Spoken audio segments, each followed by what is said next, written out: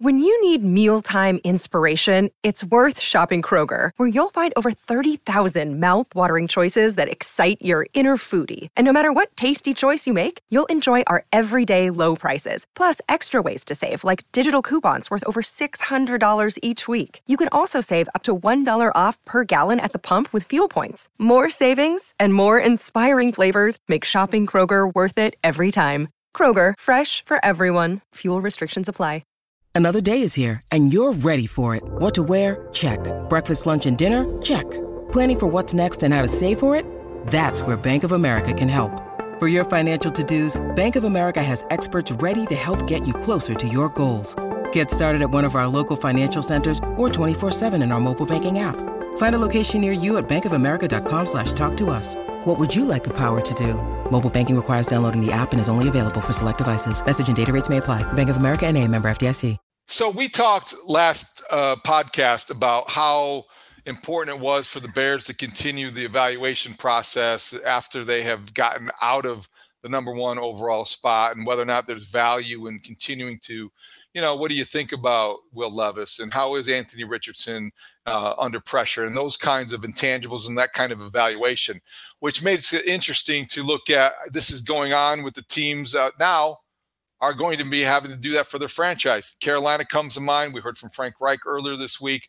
CJ Stroud, Bryce Young. It's going to be either or. I feel like right now, before we get to the Mel Kiper evaluation, Dan, we're getting hints that CJ Stroud may be the guy, and it may be because of your guy, the influence of Josh McCown, that we're seeing that CJ Stroud could emerge as their favorite quarterback.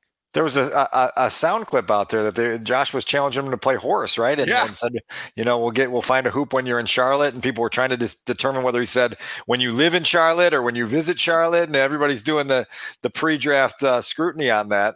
Looked like they've got a good cast in Carolina to develop a quarterback with Josh and Frank Reich and Jim Caldwell and others that are going to be, taking on a project that should have a lot of potential to it. Just to kind of steer this a different direction for a second, the only people that get longer sentences than prisoners of the moment in my law system are revisionist historians.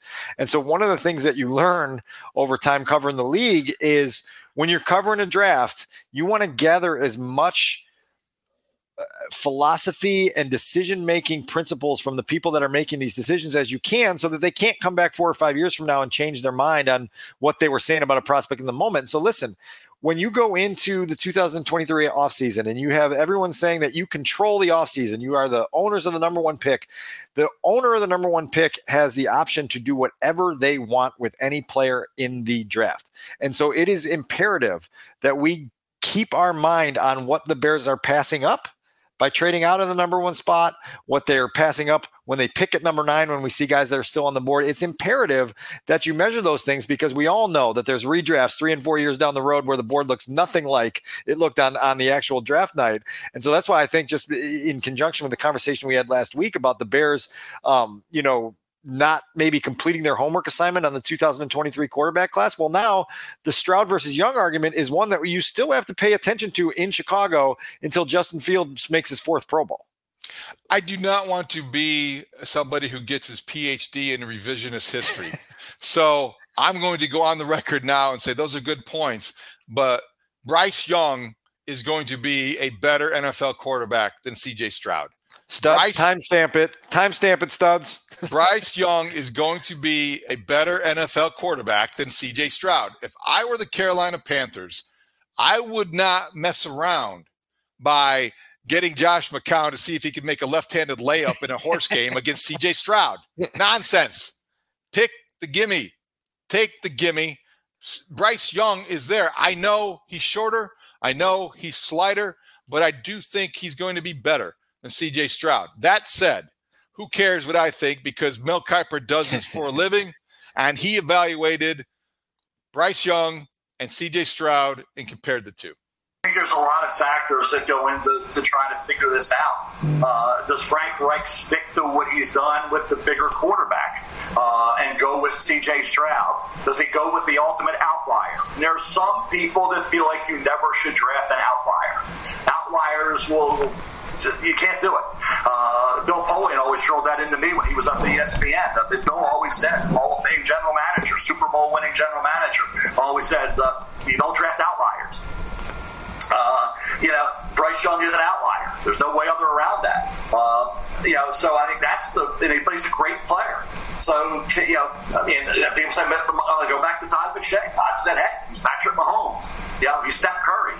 Okay, if you're Patrick Mahomes, Steph Curry, you're going number one. But then the size factors in. If you're a little bigger, and I'm not really talking about the height as much. It's the weight. Can he maintain that 204? That's why I think today will be important. Tomorrow will be important for that reason, to see what he is when they bring him in for their private workouts. You're really close. You're really close. And I think Levis is in that mix for me, and Richardson's in there. I think all four of those guys are really close. I went with Bryce Young because I set the bar at 195. And I said, if he's 195 or heavier, I'm going with him. He was 204. So that's why I went with Bryce Young. So I went Young, Levis, Stroud. Levis and Stroud basically the same grade, and Richardson right there as well. So, again, for Carolina, it's going to be interesting to see if Reich deviates and goes away from what he has done at quarterback to go with Young, or he sticks with what he's had with the bigger quarterback and goes with the 6'3", 215, 220-pound CJ Stroud. So that's going to be fun to see how it plays out. I don't know if they made that decision yet or not. Sometimes teams have made that call by the time pro days take place. I've had GM say, I knew going into the pro day who I was taking at quarterback. To all the pro days. I was there for every one of them, but I knew who my quarterback was before the pro days even happened. I had another former GM say, hey, it's not the pro day. Pro days aren't important. It's the private workouts for quarterbacks that are going to be the most critical part of the equation. So we'll see. By the time we get to late April, we're still over a month away. It's going to be fun to see how this plays out because, like I say, you could argue either quarterback is the right pick. And they have to pick one. So that's why sometimes it's better to get the guy that's left over than the other guy. Let's get the guy they don't take him. Sometimes that works out better in the long run. Sometimes it doesn't. There's no perfect way to evaluate quarterbacks. There's no blueprint for success. It's a lot of hit or misses, as you've seen. But for quarterbacks, it's got to be your gut feel. You got to trust your gut on quarterbacks. You really do. Everybody sees everything. We see all this. We get all the numbers. You know everything. You get everybody. The information's all out there. There's no private information, things that they know that we don't know. Everybody knows everything.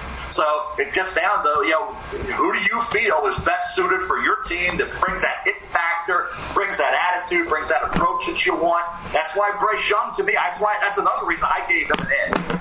And the 195 was the bar with the weight, but he's got that thing that says, just let me be out there with my team, and I'm going to win games. And I'm going to win the big. I'm going to do what it takes. And I see things that nobody else sees.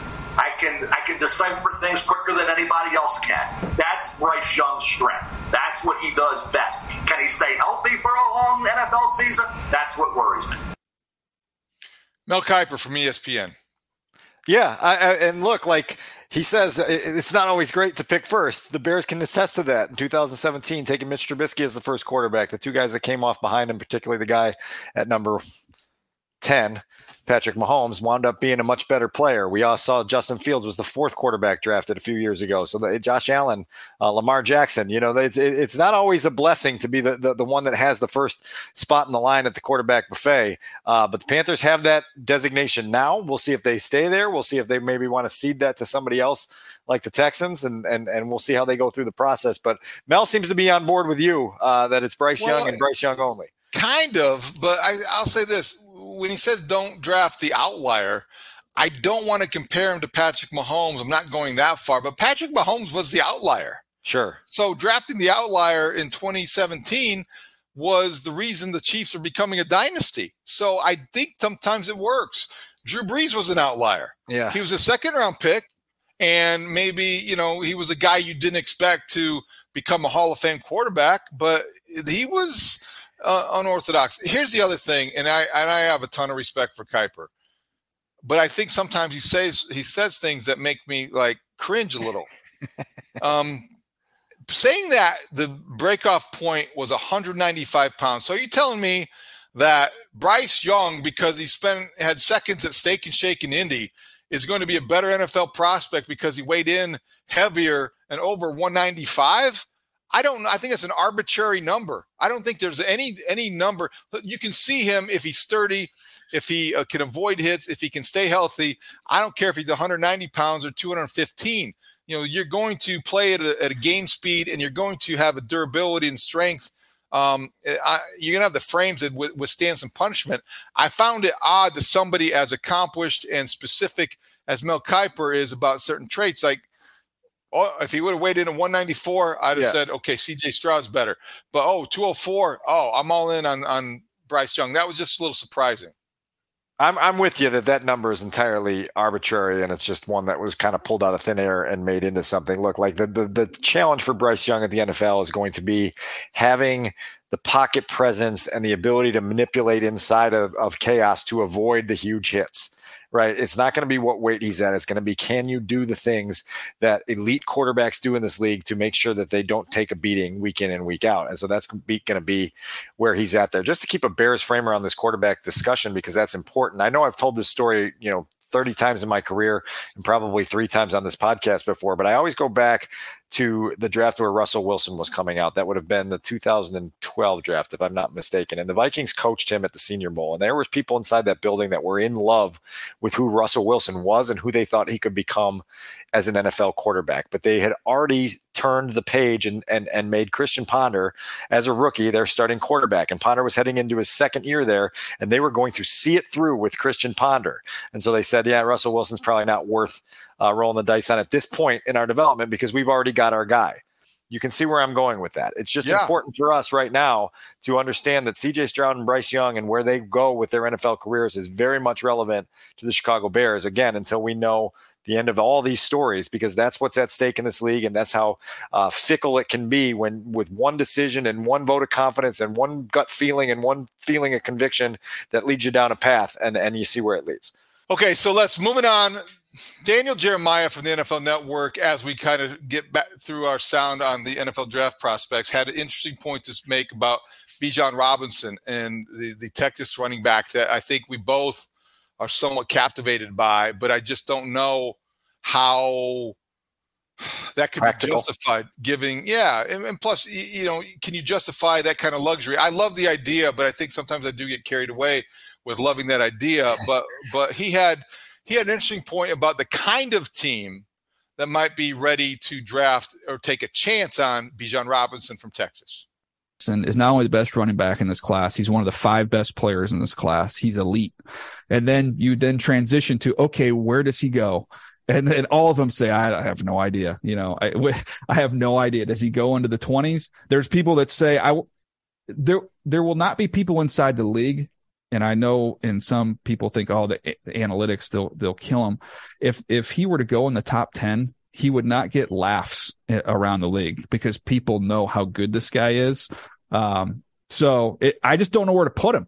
And you look at all the different needs that these teams have.